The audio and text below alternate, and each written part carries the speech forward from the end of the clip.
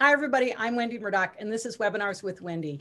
I'm doing a series of webinars with really knowledgeable horse people to bring you educational information that you may not be able to find in your normal day-to-day lives. A lot of my speakers are people that are really bright and innovative, but they tend to wind up in their own little world, like Dr. Robert Bowker, and we have to kind of pull him out of the closet to get him to talk to us. But today my guest is Janet Jones, and I'm so excited to have her today because she has written this fabulous book. If you haven't heard about it, I don't know if, there we go, Horse Brain, Human Brain. And it so fits in with the other webinars we've been doing with Dr. Stephen Peters and Dr. Bowker. And so I'm so excited to bring you this webinar today so that we can learn more about how the horse and human brain can work together for a positive outcome. So welcome, Janet. Thank you so much for joining me today.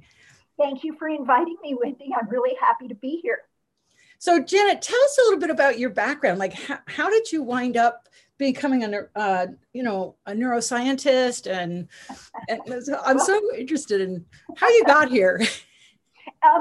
Well, I'm a quirky person, I guess, because it's kind of an unusual combination to have.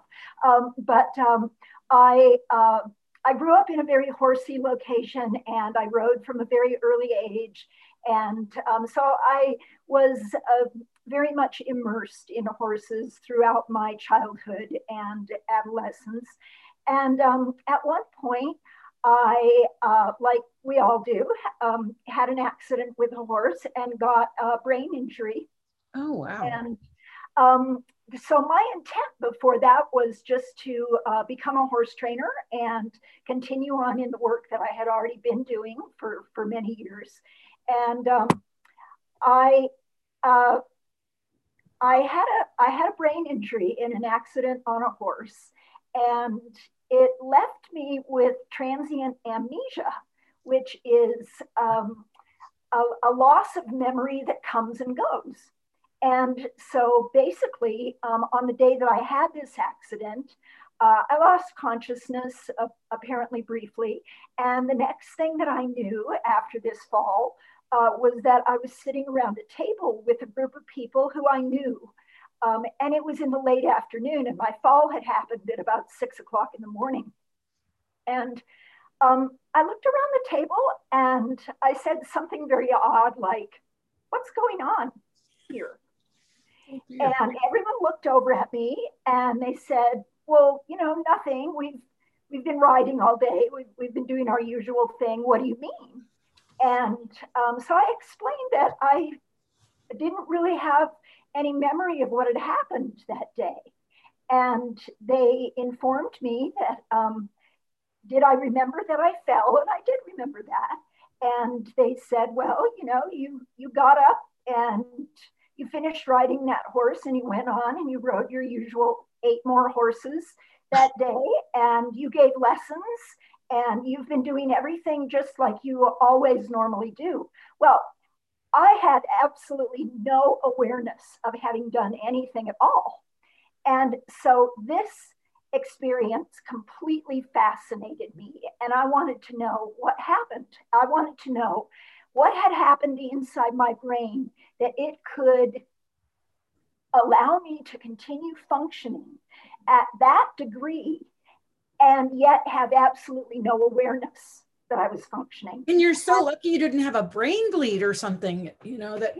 Yeah. Well, it's hard. Back then it was kind of hard to know what the heck was going on inside there because we didn't have images or anything. And so this transient form of amnesia continued to occur for about 2 years. And I would lose awareness of what I was doing from, brief times, maybe 2 hours at a time. And sometimes it lasted for up to 2 days. And I think that if I had been able to go out and read a book that told me why that had happened and what was going on in my brain, I probably would have been satisfied with that right then. I would have put the book down and said, "Great, I know what's going on now. Now let's get back to my primary goal in life." But back at that time, no one really knew what was going on or what caused that. And so this began a lifelong fascination with the human brain. And I ended up going to college and then graduate school and getting a Ph.D. from UCLA in brain science. And that is at the so same cool. time, I had this other track of horses. And it took me decades, Wendy. I'm rather ashamed to admit how long it took me to bring the two together. But for a long, long period of time, I just pursued these two interests completely independently. And I taught neuroscience for many years, and I rode horses on the side. And it wasn't until about, I guess, 2010 or maybe 2008, somewhere around in there, where I began thinking about how these two things might come together more. And as soon as I had that idea, and I'm going to get to that in a few minutes too today, as soon as I had that idea, I really ran with it. I could see that this was something that was going to be helpful. Yeah, it's so fascinating. First of all, I want to just say that, you took a situation and you made it your life career. And that is so amazing, because so many people look at that and go, oh, I'm now stuck with this temporary amnesia and oh, poor me. But that's so cool that you have just gotten fascinated and investigated into it. I just think that's awesome. And don't worry about being late to the party. I think we're all starting, there's this whole idea that we need to look at the horse's brain and address that. And so you're the perfect person because you've got all this understanding of the human brain. So I think it's fantastic. Yeah, it's just, it's one of those really strange things where you've got two really unrelatable things in your life that later you realize are very, very relatable. And that if you put them together, you might be able to help a lot of people and a lot of horses. And that's why I do this. I really want to, I want to help those horses, and I want to help those of us who work with them. So that's fantastic. All right. Well, so what an amazing career. And I know you've written a lot of different disciplines. And are you still teaching at neuroscience, brain science? No, I'm not. I retired from that so that I could open a small training business of my own. I had worked very early on for a very large barn. We had anywhere between 60 and 80 horses at any given time. And so I trained there and lived there for many years. And then I kind of went, turned my life more over to neuroscience and taught for 23 years in that area, and then came back and opened a small training business of my own. So great. That's fantastic.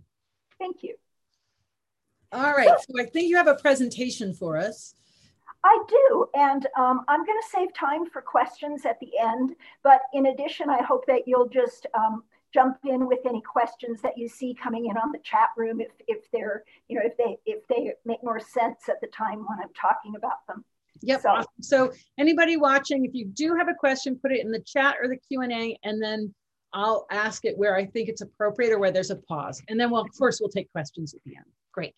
All right. That sounds really good. Well, so as I was saying a minute ago, I opened a small horse training business of my own.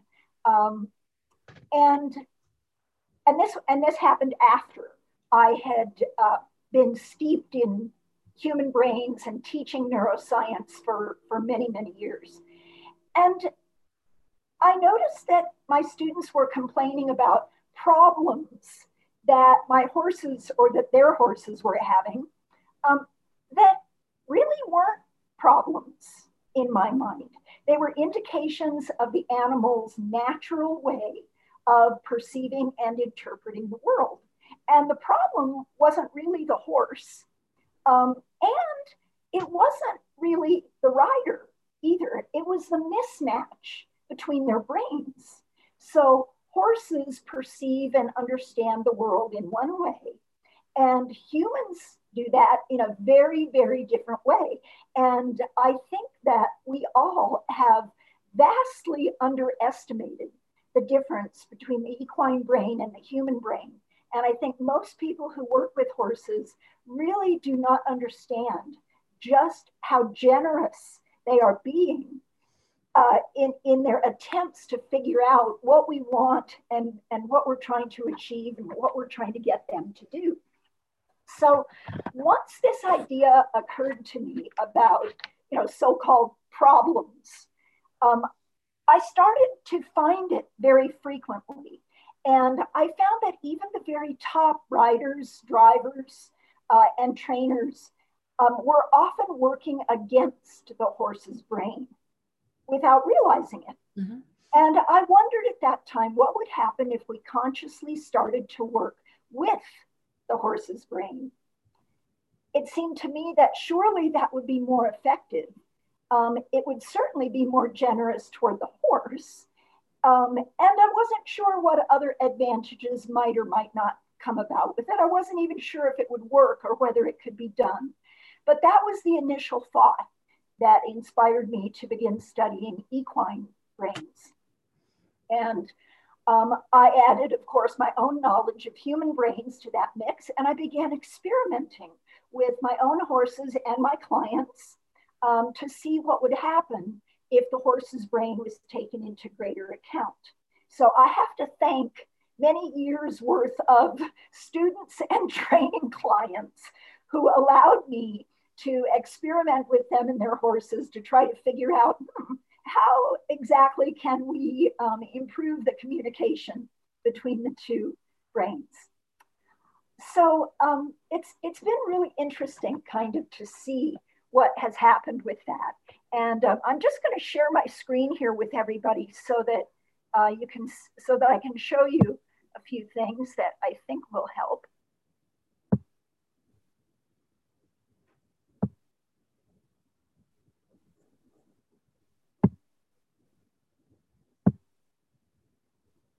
Okay, can you see this title page? Yep. Good. All right, things are going well if you can see the title page. I like that. So,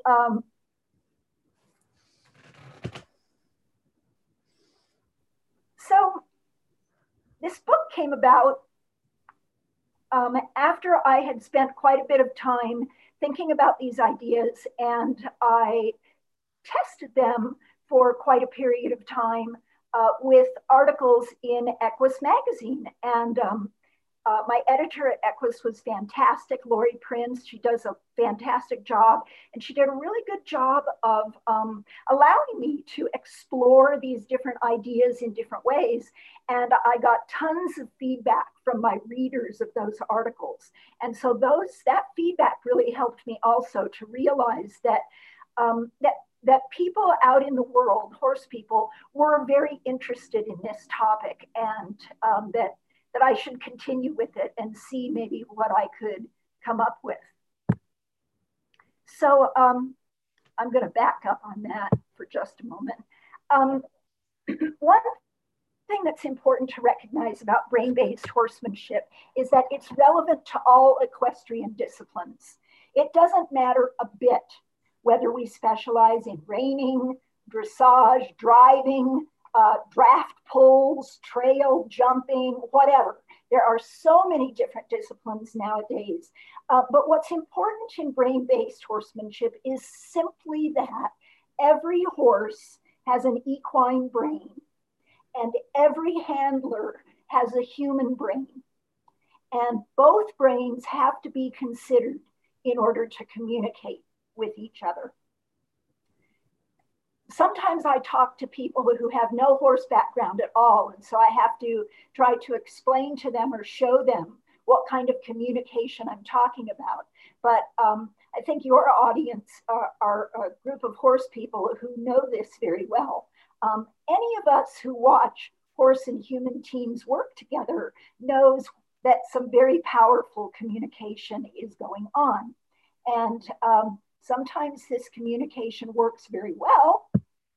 So we have situations where, for example, in cutting is a discipline that shows this very well. All of our disciplines show this really well.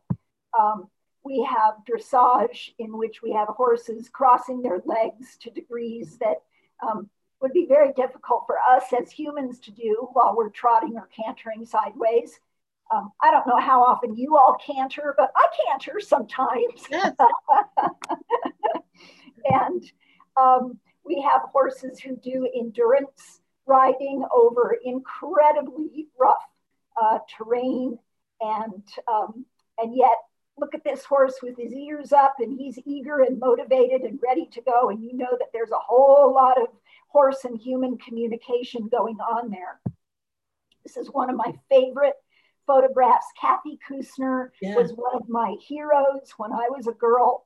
And this is roughly a 7-foot wall. The horse's name was Untouchable. Oh, yeah. Remember Untouchable? Yeah. Yeah.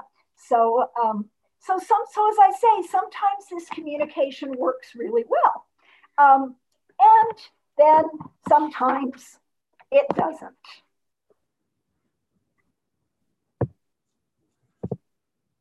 So the first rule of horse sports, in my opinion, is that your equipment is alive.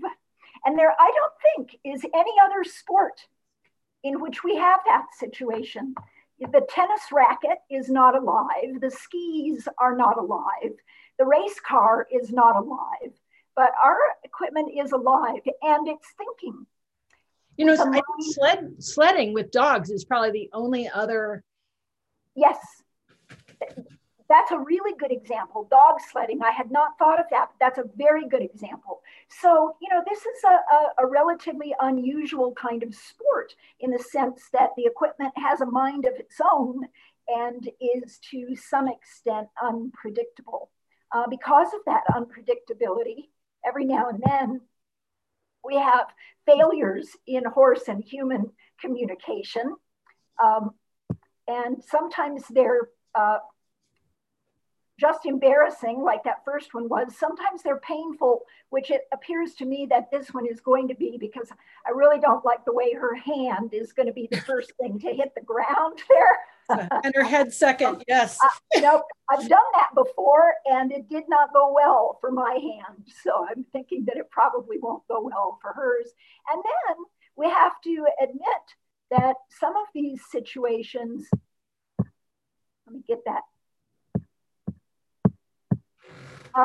Whoops, sorry. It's okay. Some of these situations of poor communication are downright dangerous. Yeah. And so we really need to take into account the fact that that it's important for us to figure out as much as we can about the horses that we ride and to understand their brains as well as we can. When I first began thinking about all of this, I studied equine brains because I felt that that was the area that I needed to know the most about, which was true in my sense because I'm already a human brain scientist. But horse brains alone are not enough to explain what I do. My work is about the interaction between the two types of brains. And that's where things went wrong in those last couple of pictures.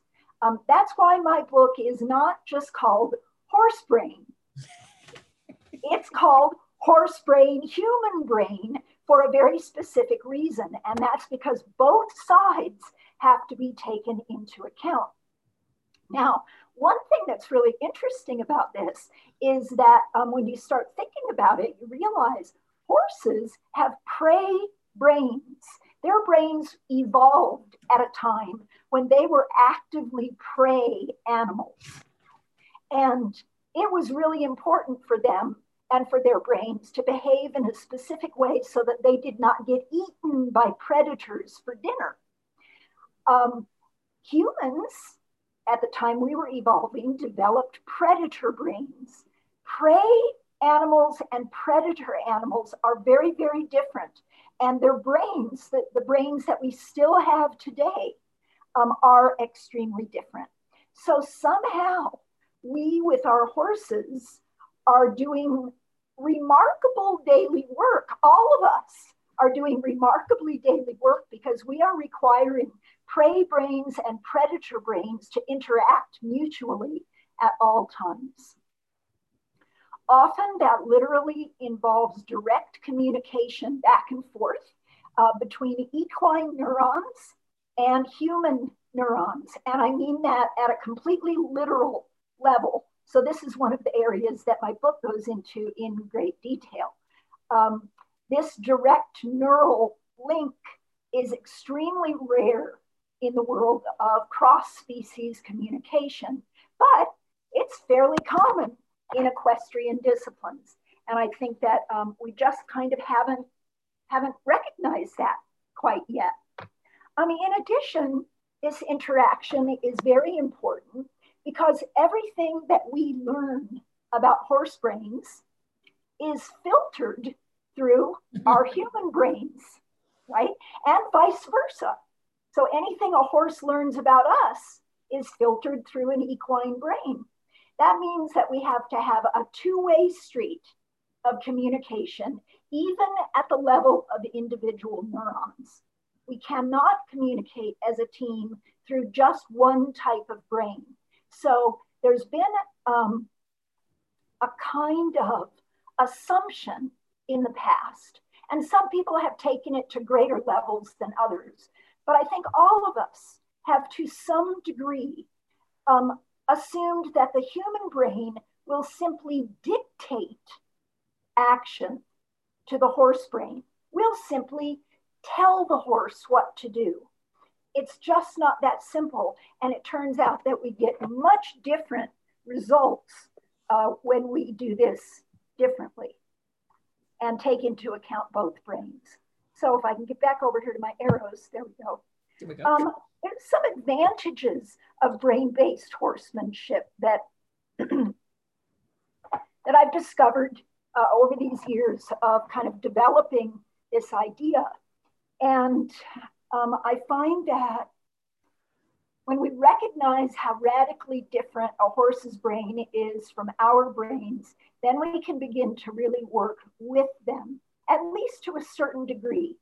And I think any degree helps the horse. And I think it ends up helping us with all of these different advantages. So one of the things that became obvious to me right away is that if you understand the differences between brains, you can ride and handle and drive horses much more safely than you can if you're just thinking about your own brain and thinking about dictating action to an extremely large and agile, unpredictable animal. And the reason I think for this increased safety is mostly that when we understand how a horse perceives the world and interprets the world, then we can anticipate where some problems are going to occur. We can predict ahead of time what's going to go potentially wrong and watch out for it. Brain-based horsemanship allows us also to train more effectively. So there are many chapters in my book on learning, equine learning, and the differences between equine learning and human learning. And those allow us to develop ways of teaching horses what we want rather than just expecting them to figure it out. We can improve performance by doing that, and we can improve it in all equine disciplines, not only riding or driving disciplines, but this work has been very, very relevant for farriers, veterinarians, people throughout the horse world.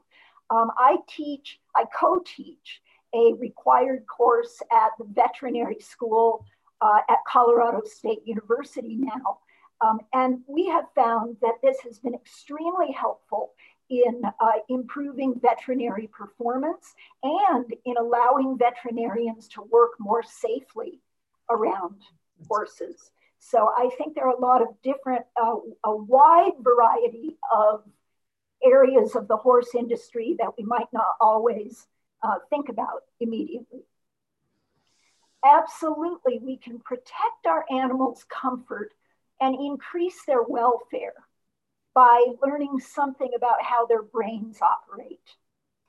We can encourage mutual trust. I find this very frequently that as soon as I begin to work with a horse or a student, in terms of teaching them about the differences between their brains and working with the horse according to what his brain can manage.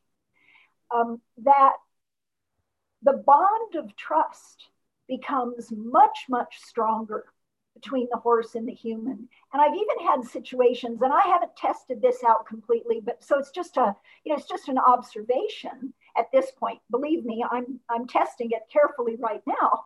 But I have had the observation that I think that once we begin this work, horses actually test our trust in various ways. And I think that they do more of that as soon as they realize that there's a potential for a bond of trust there.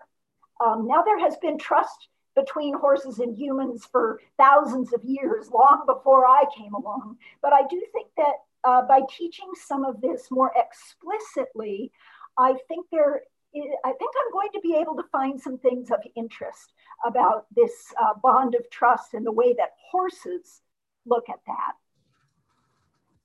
We can develop brain-to-brain communication between species with this, and I mean that very, very literally.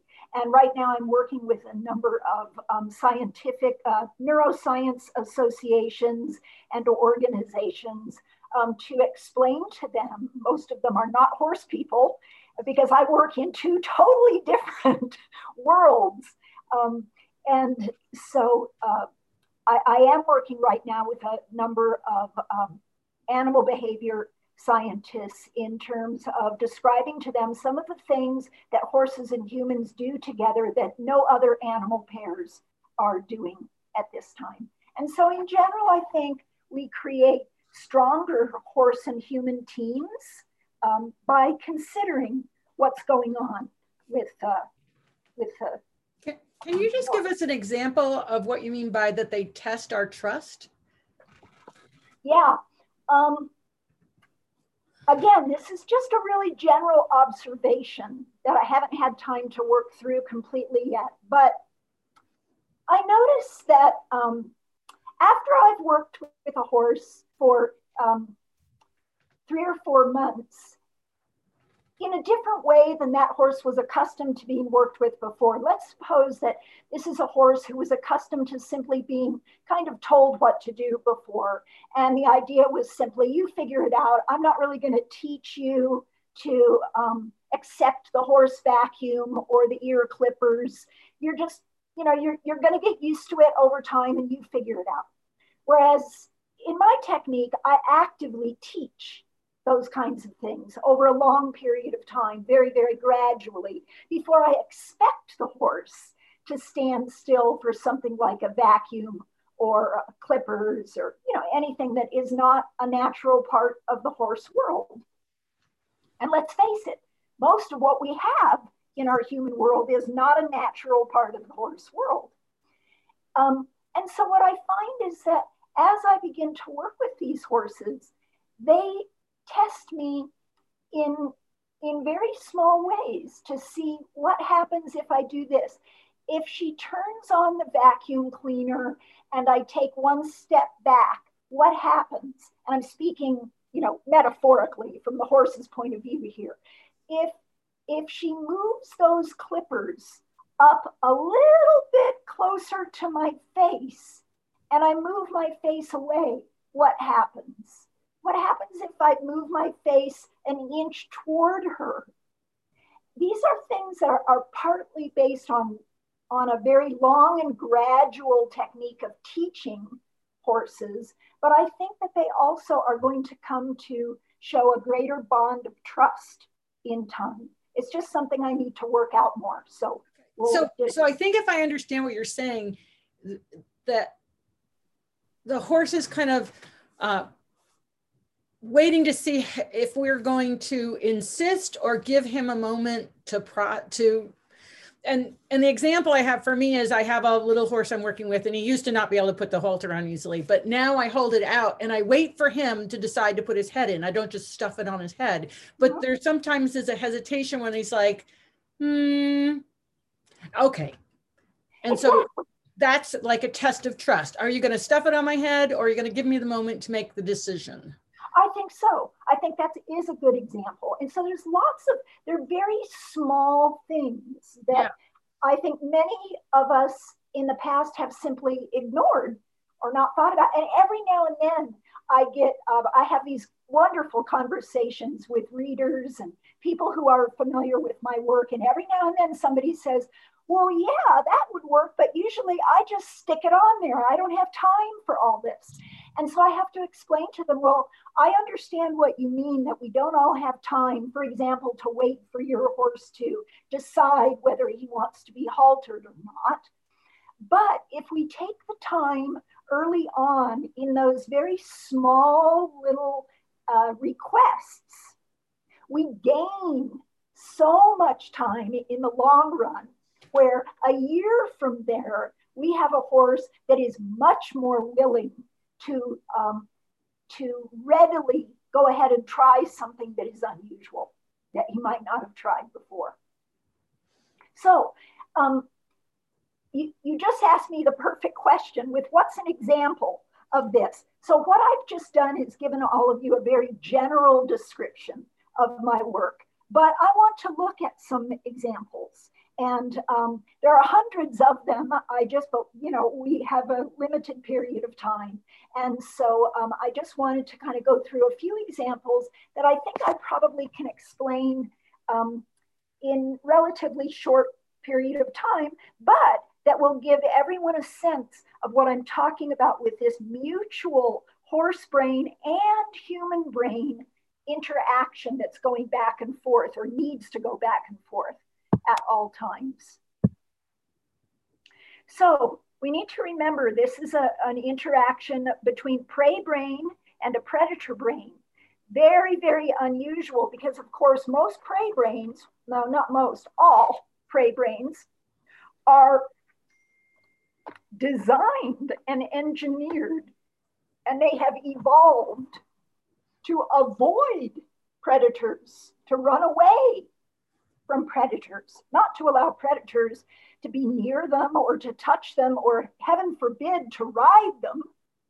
So it's something that we don't think about, I think, often enough. Okay, so vision is one of the areas where a lot of these ideas first occurred to me. And I think vision is an area where it's fairly easy for us humans to imagine or understand the differences that occur in a horse's brain as opposed to a human brain. When we ride or drive or handle animals in any way, veterinary work, farrier work, grooming, tacking up, all that, we generally assume that animals see the same way we do. This is absolutely not true in the case of the horse and the human. The first big difference, and there are many differences, more than the 5 that I've listed here, but the first big difference in vision is that vision is primary for humans. It is our best sense, and it is the sense that we rely on more than any other sense. So 1/3 of the human brain is devoted to vision. There is no other sense in humans that has that much brain real estate. That is not true for horses at all. In the horse's brain, smell is the most important thing. Vision definitely is low in priority. It's not even, I say here, secondary, but it's not even really secondary. It's tertiary or on down the list someplace. So we think when we're riding along that the horse is seeing what we're seeing, and that what the horse sees is extremely important to the horse, much more so than what the horse might smell or hear or feel. And that's simply not true. If we think a little bit about how the horse does see the world, the first obvious difference that comes up is the fact that our eyes point to the front of our bodies. And so when we look out at the world, we are primarily seeing the frontal view. We are capable of focusing very, very clearly on things that are out in front of us, even if they're a long distance away. And our peripheral vision only goes out about that far unless we move our eyes or turn our heads. So we have about a 90-degree angle of visible world when our faces are pointing straight ahead. But of course, we all know the horse's eyes are set over here.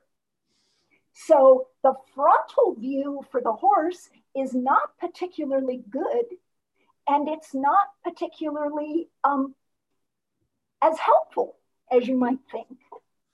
And the horse does, however, have tremendous peripheral vision. So the things that horses are seeing out in this area and back here behind them are clear and obvious. And so the horse has a range of vision that extends about 340 degrees. There's a small area right in the middle that's not too good, right directly in the front that's not great. And then there's all this vision all the way around to the side, all the way around to the back. And then there's a little strip right behind the horse's hindquarters and just off to each side of his hips that the horse cannot see without moving. Right. Well, that creates all kinds of different situations. So for one thing, we complain all the time at horses who are shying at things that aren't there. There's nothing there, we say, because we're annoyed, because it's, it doesn't feel too good to have your horse leap sideways all of a sudden. There's nothing there. Well, how would we know? Yeah. We can't see back there. So, the horse has another couple of 100 plus more degrees of vision to see than what we have. So something like that it becomes really critical when you start thinking, if next time you get on a horse and you walk down a trail or you walk along the long side of the arena or wherever you walk, just think about the difference just in the range of vision that the horse has as opposed to what you have. And that in itself is something that has to be taken into account. A third item with respect to vision has to do with the fact that human vision at the level of the eye and at the level of the brain is made for detailed focus. So we can focus on things that are very close to our bodies because we have to use our hands to manipulate objects, and we have to be able to see those objects right here in our hands. But we are also capable of looking way out into the distance and focusing in great detail on objects. So humans have much better acuity and much better ability to look at detail than horses do. Horses do not see detail all that well. But on the other hand, we're not terrific at sensing motion, especially peripheral motion out in here.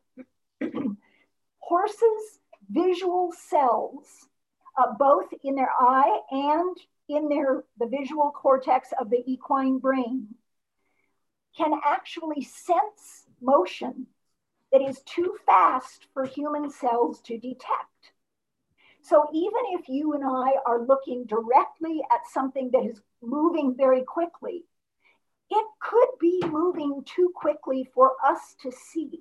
Our human brains simply would not be able to process the speed of that movement, and we would not know that it had occurred.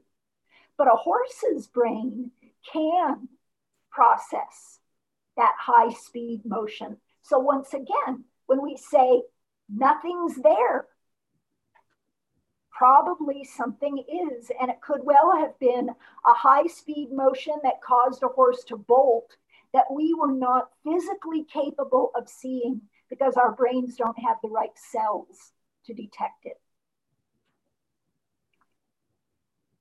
Dark adaptation turns out, and light adaptation too, turns out to be another big issue in vision that we often don't think about in terms of horse and human brains. So by dark adaptation, I'm referring to that formerly known process that we all used to experience when we got to go to movie theaters. And you'd sit inside a movie theater and watch a movie for 2 hours in the dark. And then you'd get up, and if it was a day, a matinee or something like that, you'd go outside and shield your eyes because it's so bright out there. It's so difficult to see. And then the same thing happens when we come inside the movie theater from outside at first. You've been outside all day. You come inside the movie theater where it's very dark.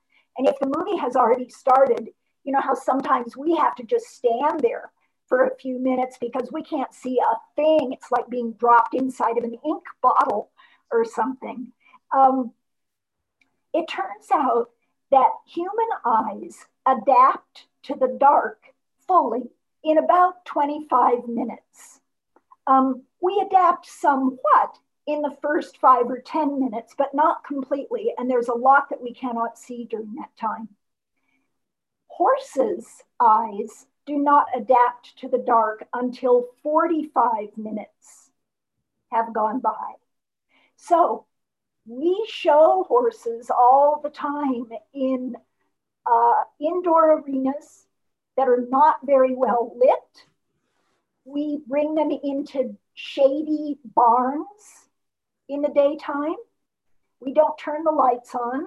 We don't need to because our eyes can adapt to that much more quickly than the horses. And so we have to really remember that horses' eyes cannot adapt that quickly. They're simply physically unable to do that. And when we ask a horse to warm up over jumps outside in a very bright outdoor arena, and then march right over to a poorly lit indoor arena and jump a course, and we wonder why the horse refuses at the first fence, or why the horse doesn't jump as well in there. One of the reasons for that is that the horse cannot possibly see very well without adequate time for their eyes to adapt. Color is the other example that I wanted to use. Horses do not see color in anything like the way that we see color. All colors for horses are washed out, kind of pale and faded. Horses cannot see the distinction between red and green. And so anything that is red against a green background, like a red jacket on a green grass lawn, or anything that is green on a red background, the horse is not going to be able to make out the color difference. If it's something that moves, of course, the horse will be able to identify it from the movement. Or if it's something that speaks, the horse will be able to identify it. But if we're just looking at color, red and green are completely indistinguishable to horses. And so we have an interesting example here of how this work can be applied. A few years ago, I wrote an article on this issue of color in Horse Magazine, and it was shared and picked up actually by CNN News because it turned out that the British Racing Authority in the United Kingdom uses red or orange poles to signify the location of steeplechase hurdles on race courses. This is a very dangerous sport. I mean, all horse sports are dangerous, but if you've ever seen, 20 horses at high speed leaping over the same jump at the same time, and some of the accidents that happen with that, you know that this is very dangerous. Well, The British Racing Authority has now decided to change the color of all of their steeplechase hurdles from the orange poles or reddish poles to white poles, because from this work that I'm talking about, the brain-based horsemanship work, they discovered, and they tested this once they had read the article and thought about it a little bit, and they discovered that the number of accidents and fatalities was increasing tremendously because they were using orange poles that cannot be seen against a green background. So when a horse gallops up at super high speed, or even if he walked up to it, to a jump like this, he would not be able to see those two orange lines at all. It would all look the same color to him. And so that's an example that I really like, of course, because it's something that's going to save horses' lives. It's something that probably will save some jockeys' lives, and it will save a lot of injuries. And it's very easy to do. A jockey can see a white pole just as well as an orange or red pole. So why not use a pole that both the jockey and the horse can actually see? So the United Kingdom is in the process of changing all of those right now. Wow, that's fascinating. It is. It's really a pretty cool kind of thing that is happening with that. And so I want to go back to this other slide. Okay, so the other example that I want to talk to you about is what is called categorical perception. And I try in my work not to use a whole lot of big, multi-syllabic kinds of phrases like this, but this is the term for a brain process that humans have. And basically what happens here is that our brains automatically organize the sights and sounds of the outside world. It's a process that groups a number of instances together into a larger category. So when we see a log, we know it's a member of the group of all logs. It's a log similar to other logs. And each one can be treated the same. If I'm going to step over this log, I could just as well use the same behavior and step over some other log in another location, or maybe a log that looked a little bit different. So we're not fooled when we see a log from a different angle or maybe in an unusual context. And this automatic process is so ingrained in humans that we don't even know what life is like without it. So we can't even imagine that a log lying down might be a different object than a log leaning against a tree. But that's only because we have this fully automatic process inside our brains. Our brains create these categories whether we want them to or not. And it's very difficult to override categorical perception so that you can even think about this in a different way. The interesting thing here is that horse brains do not have automatic categorical perception.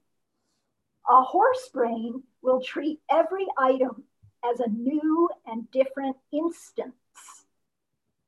And so for a prey animal, any new item is potentially dangerous. It could eat you. So a horse might be fully accustomed to a log that's lying on the ground in a certain place. Maybe it's on a trail and you ride right past that log every day. And there it is. The horse knows that it's there and it's just not a big deal. Horse doesn't even notice the log. Now, move that log or turn it so that the horse gets a different view. Maybe all of a sudden he's looking at the end of the log instead of the side of the log. And it now has become the equivalent of an entirely new object, which could be potentially dangerous and probably should be bolted away from in case it's potentially dangerous. So we humans, as we ride up to this, whatever this is, I'm using log as an example, but it could be anything. We do not expect our horses to be worried about the same old log that happens to be in a new location. But that's only because we have an automatic process inside our brains that horses don't have. And if we didn't have that process, we would recognize his problem a lot. We would be a lot more sympathetic, I think, to the horse if that was the case. Well, I think the classic term is you should know better. I mean, absolutely. There are so many things that we say to our horses all the time.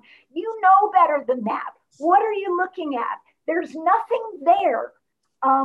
You've seen that a million times. Right. We all say that stuff. And I have to confess, I say it too. Yeah. In a moment when a horse shies really hard, you know, that comes right out of my mouth automatically too. But then I remember, oh yeah, okay. Yeah.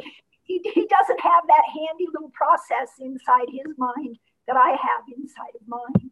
So you can see that categorical perception is really the basis for a lot of shying that happens in the world. And when we say all those words, you've seen that before, stop playing games with me, what's the matter with you?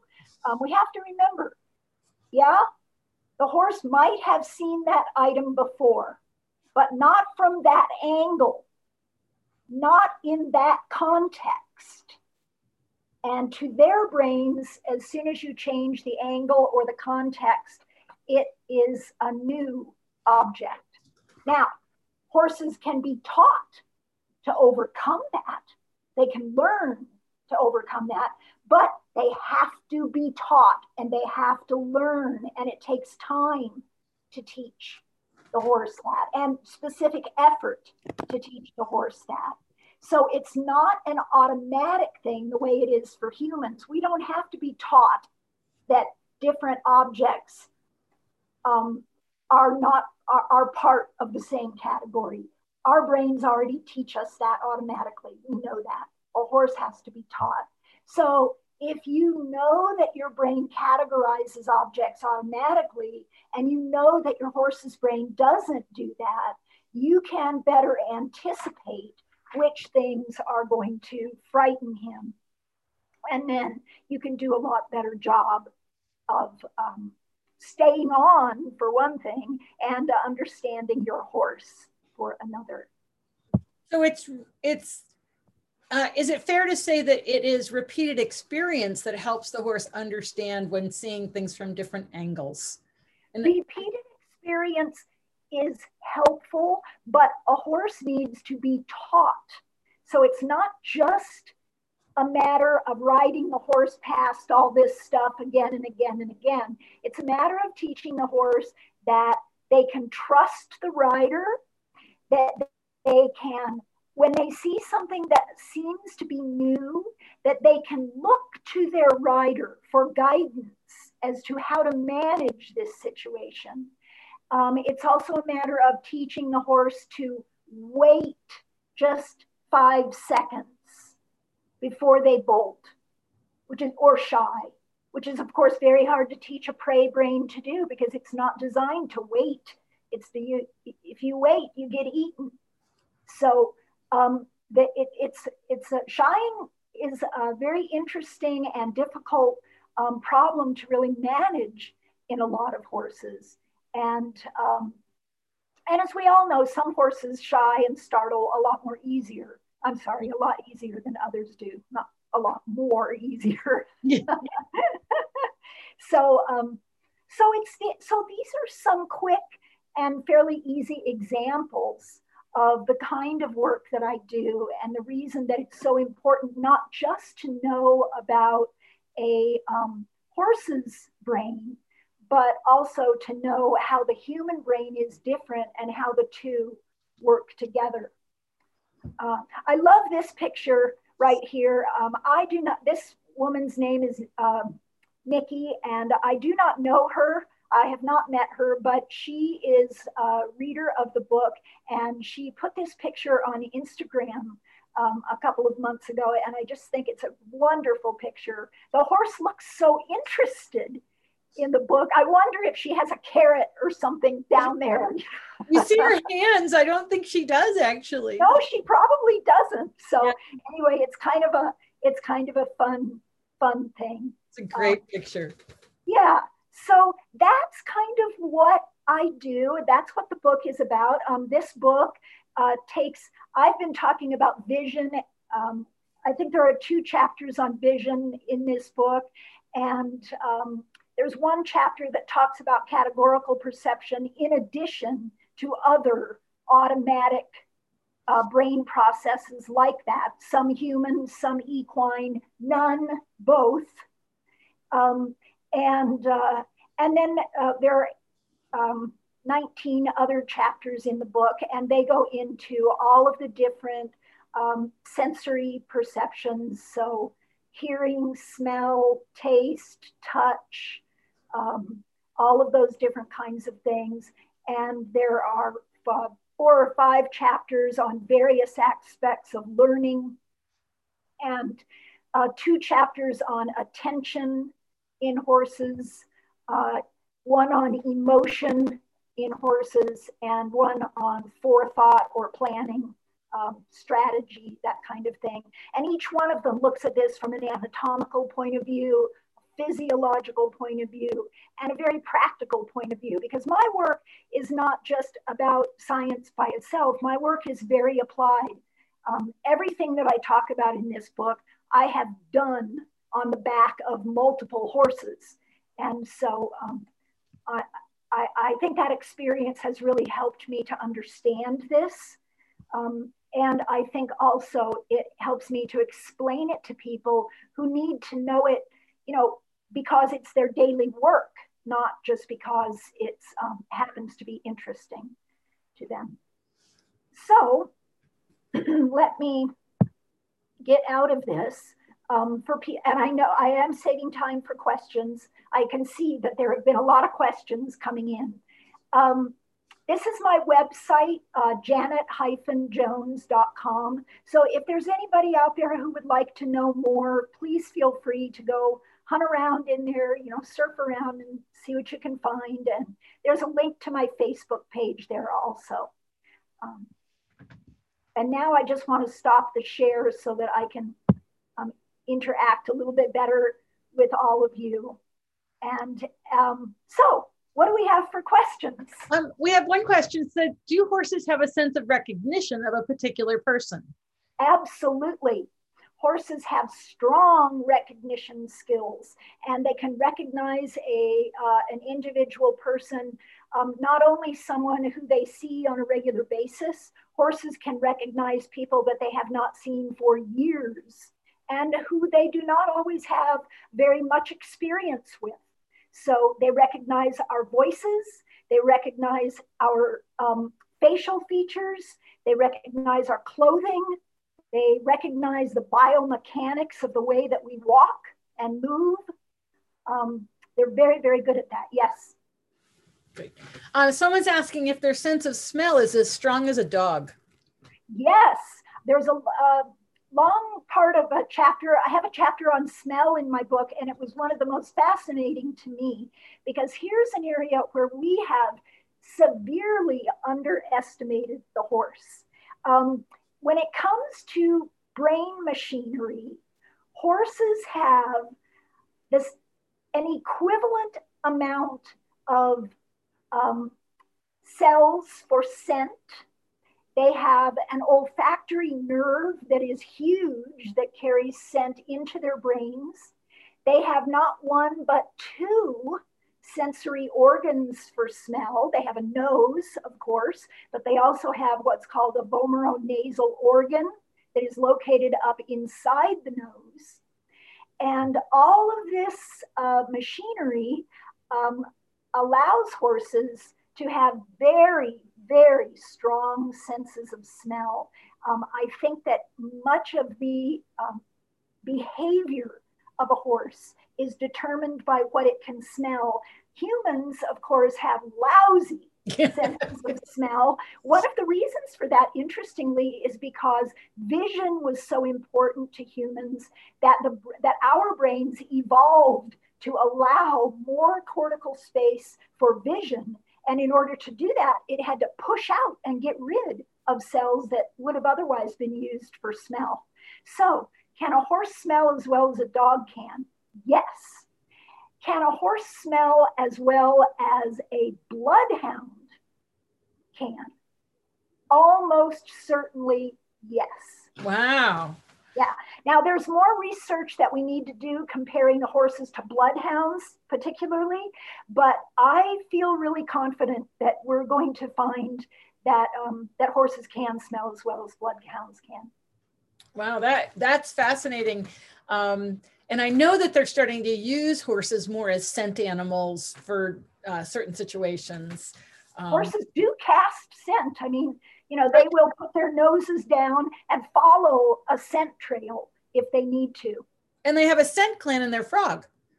So they're actually leaving their scent around as they walk around too. Yes, so yes, absolutely. Right. Someone's just commenting how she wore a hood the other day and her horse didn't recognize her until she spoke to it. And then the horse was like, oh, that's you. Right.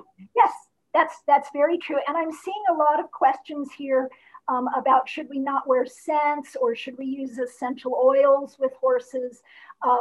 The answers to those are you need to know the effect of those scents and oils because, yes, your horse is going to pick them up from a distance away much sooner than you would ever pick it up. And there are certain oils that sometimes are used. I know of one, I can't think of the name of it right now, but some of the veterinarians that I work with at the veterinary school where I've been co-teaching talk about the certain scents that can be used for calming horses. And I have used those a couple of times. And I'll be the first person to say I am not a big fan of calming supplements and all that kind of thing, because in my own experience, they have not worked. But I have to say that some of the veterinary developed pharmaceutical scents for calming do tend to have an effect. It's a small effect, but sometimes when you're dealing with a particular horse, a small effect is much appreciated. Yes, really. Let's see. Oh, well, somebody's saying they're convinced that the horse knows the sound of their car. I'm sure of it. My cats do. Horses do recognize the sound of the car, and not only just any car, they recognize the sound of particular cars. So yes, they can do that, and they do it on a regular basis. This is an interesting question, is why does touching the chestnut invariably cause the horse to lift or lighten the leg? In my experience, that has not been invariable. I have had horses who you could touch the chestnut all day long and they're not going to lift any weight off of that leg. So I actually don't know the answer to that. Like if this is something that very many horses do, I don't know why that is the case. I mean, it might have to do with the fact that the chestnut long ago in evolution used to be an actual toe on the horse's foot before they developed hooves. And it is possible that there is some kind of scent connection there. So I don't know about that.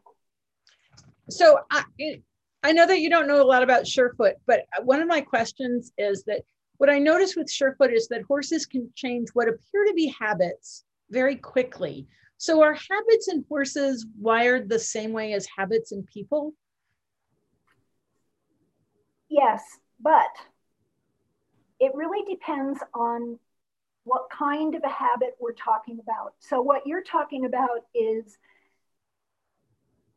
not just a habit, it is an innate wiring. Horses are hardwired between their feet and their brains. So this is not just a learned habit. You're talking about something that is actually there are actual peripheral nerves that lead from the horse's foot up the leg to the shoulder to the spinal cord, and then the spinal cord takes that information on to the horse's brain.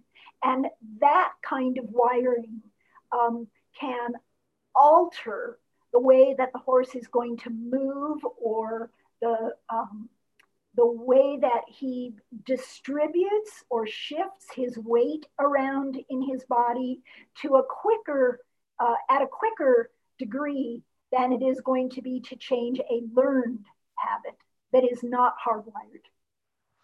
Yeah, because what I sometimes talk about it as resetting the horse. In other words, that something's come in and altered their movement, and somehow Surefoot removes the alteration, if you will.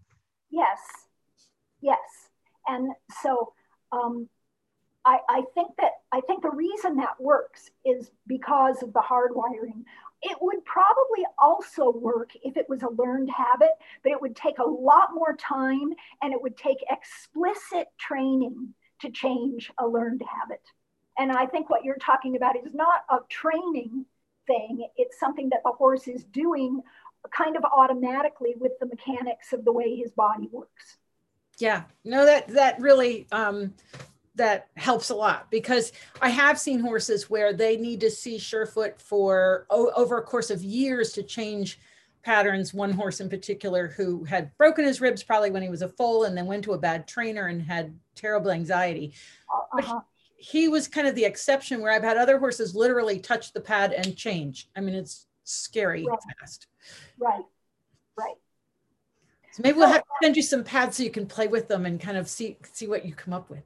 I would play with them. It would be fun to play with them. I have had farriers who use them in the past, but I have never, used them myself for any other purpose. So it would be fun to do that. Yeah, it would, because I'd love to get your take on it. Yeah, I just glanced down at the chat icon on my screen here, and it says that we have 45 messages, which I'm happy to answer and hear. I'm actually really curious. So let's go ahead with them. Well, we've been actually running through quite a bit of them. Okay. Some of them are just comments, and I've kind of been keeping you up to date. But there's one here that's, my mare likes to stand on the other side of the Surefoot pad. Hang on the right side, she tends to rest only her heel, but on the wrong side, she leans her whole weight. There is no wrong side. You can use either side of the pads, but it's interesting that she has a preference. So somebody's asking, any idea on breaking learned habits such as pawing? Well, the question is, yeah. There's a pawing is one of the most difficult habits to break. There are ways to break it, and there's I think there are 2 sections in my book that talk explicitly about how to untrain pawing behavior. You can do it with counter conditioning for one. Well, that's one way of doing it. And another way you can do it is just with standard conditioning. An awful lot of times people are unaware of just how much they are rewarding their horses for pawing. And so even if you just stop the rewards, that can help. And then in some more stubborn cases, that alone is not enough to break the habit of pawing. When that happens, then we use a technique called counter conditioning. And I have some really specific examples in my book of exactly what you can do to do that. I've broken a lot of horses of pawing. Pawing is one of the things that, I'm sorry, I just don't put up with that. So.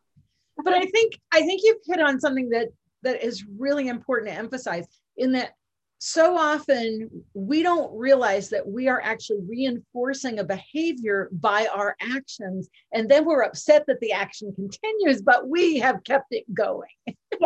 Yes, we're basically rewarding the horse for doing something that we don't want him to do. Right, and even if it's a negative reward. Right, and you're absolutely right. It happens really, really commonly and often, and nobody should feel bad about it. It's, part of our natural brain process. But if you really learn more about it, and some of the chapters in my book on learning, on how horses learn, get into that very, very specifically. So I think it would be helpful. Hang on, I just have to answer this question about pads. I can put up a post. both sides. So I can just put up a post on Facebook about using both sides of the pads, because the slants you don't use both sides, but the firm, medium, and soft and hard you can use on both sides, and the physio pad. But we'll just make sure we put up a post so that we help people understand that. So so yeah, I think that this is so interesting. I could talk to you for hours. I love to hear people's comments. I must say, I get the most fascinating questions and comments from people, on my email, on my website, on Facebook, and I love them. It's really fun to consider some of these things. And, some questions are things that I can answer well and quickly. Other questions are things that are going to require more research, but it really helps me to know what kinds of things people are interested in. What is it that everybody wants to know and needs to know? Yeah. So let me ask you this. What is the most sort of interesting or unusual thing that you discovered about the brain that people were misunderstanding? My answer is going to be something that's very different, I think, from what you expect. It's okay. But the most fascinating thing I have discovered is that human brains actively prevent us from understanding other animals' brains. Wow, that's actually really deep. Yeah, it is. It is. And when you really get into it, you realize, wow, our brains are actually, blocking us to a degree from understanding this. And I think that's why I have to emphasize so much to people that your horse's brain is extremely different from your own. He doesn't experience the world the way you do. And if you can learn more about how he does experience the world, it will help you and your horse a lot. That's awesome. Well, Jenna, I want to thank you so much for joining me today. This is so fascinating. And, it's such a great topic. And I'm so glad you're doing this work and that you have this book out. And it sounds like you're continuing to do more research and study and figure more out. So that's really exciting, because the more we can understand our horses from our horses' perspective, the better off we are at being successful, the better chance we have. Yeah, so. I think so too. Well, thank you so much, Wendy, for inviting me. I love doing this, and I just encourage everybody, go have a look at the website. And if you do have more questions, feel free to contact me, and I'll be happy to try to answer them. Awesome. Great. Well, thank you so much. And thanks everybody for joining us. Just remember, you can find this and all the other webinars on the Surefoot Equine YouTube channel. If you subscribe, you'll get a notice every time we put up the next webinar. And tomorrow we're going to have Sharon Wilsey. Oh, do you know of Sharon Wilsey? Well, I have not met her in person, and I'm anxious to do that, because this book was released during the worst part of the pandemic. Every bookstore in the world was closed when this book came out. And so none of us really knew what to expect. And it meant, of course, that all of the conferences and conventions and expositions got canceled. So I have not been able to meet her or many other people, but I'm anxious to do that. Yeah, because somebody had said that in the chat. It'd be really fascinating to get you two together. Maybe one time we'll do a webinar together. We'll have the four of us, because Sharon and Laura come together. That might be really interesting to have a discussion. That could be interesting, definitely. Okay, great. Yeah. Well, I'll keep that in mind, and maybe we'll be in touch to bring you back again. Okay, thank you so much, Wendy. And thanks to all of the viewers out there. I really appreciate your time today. Great.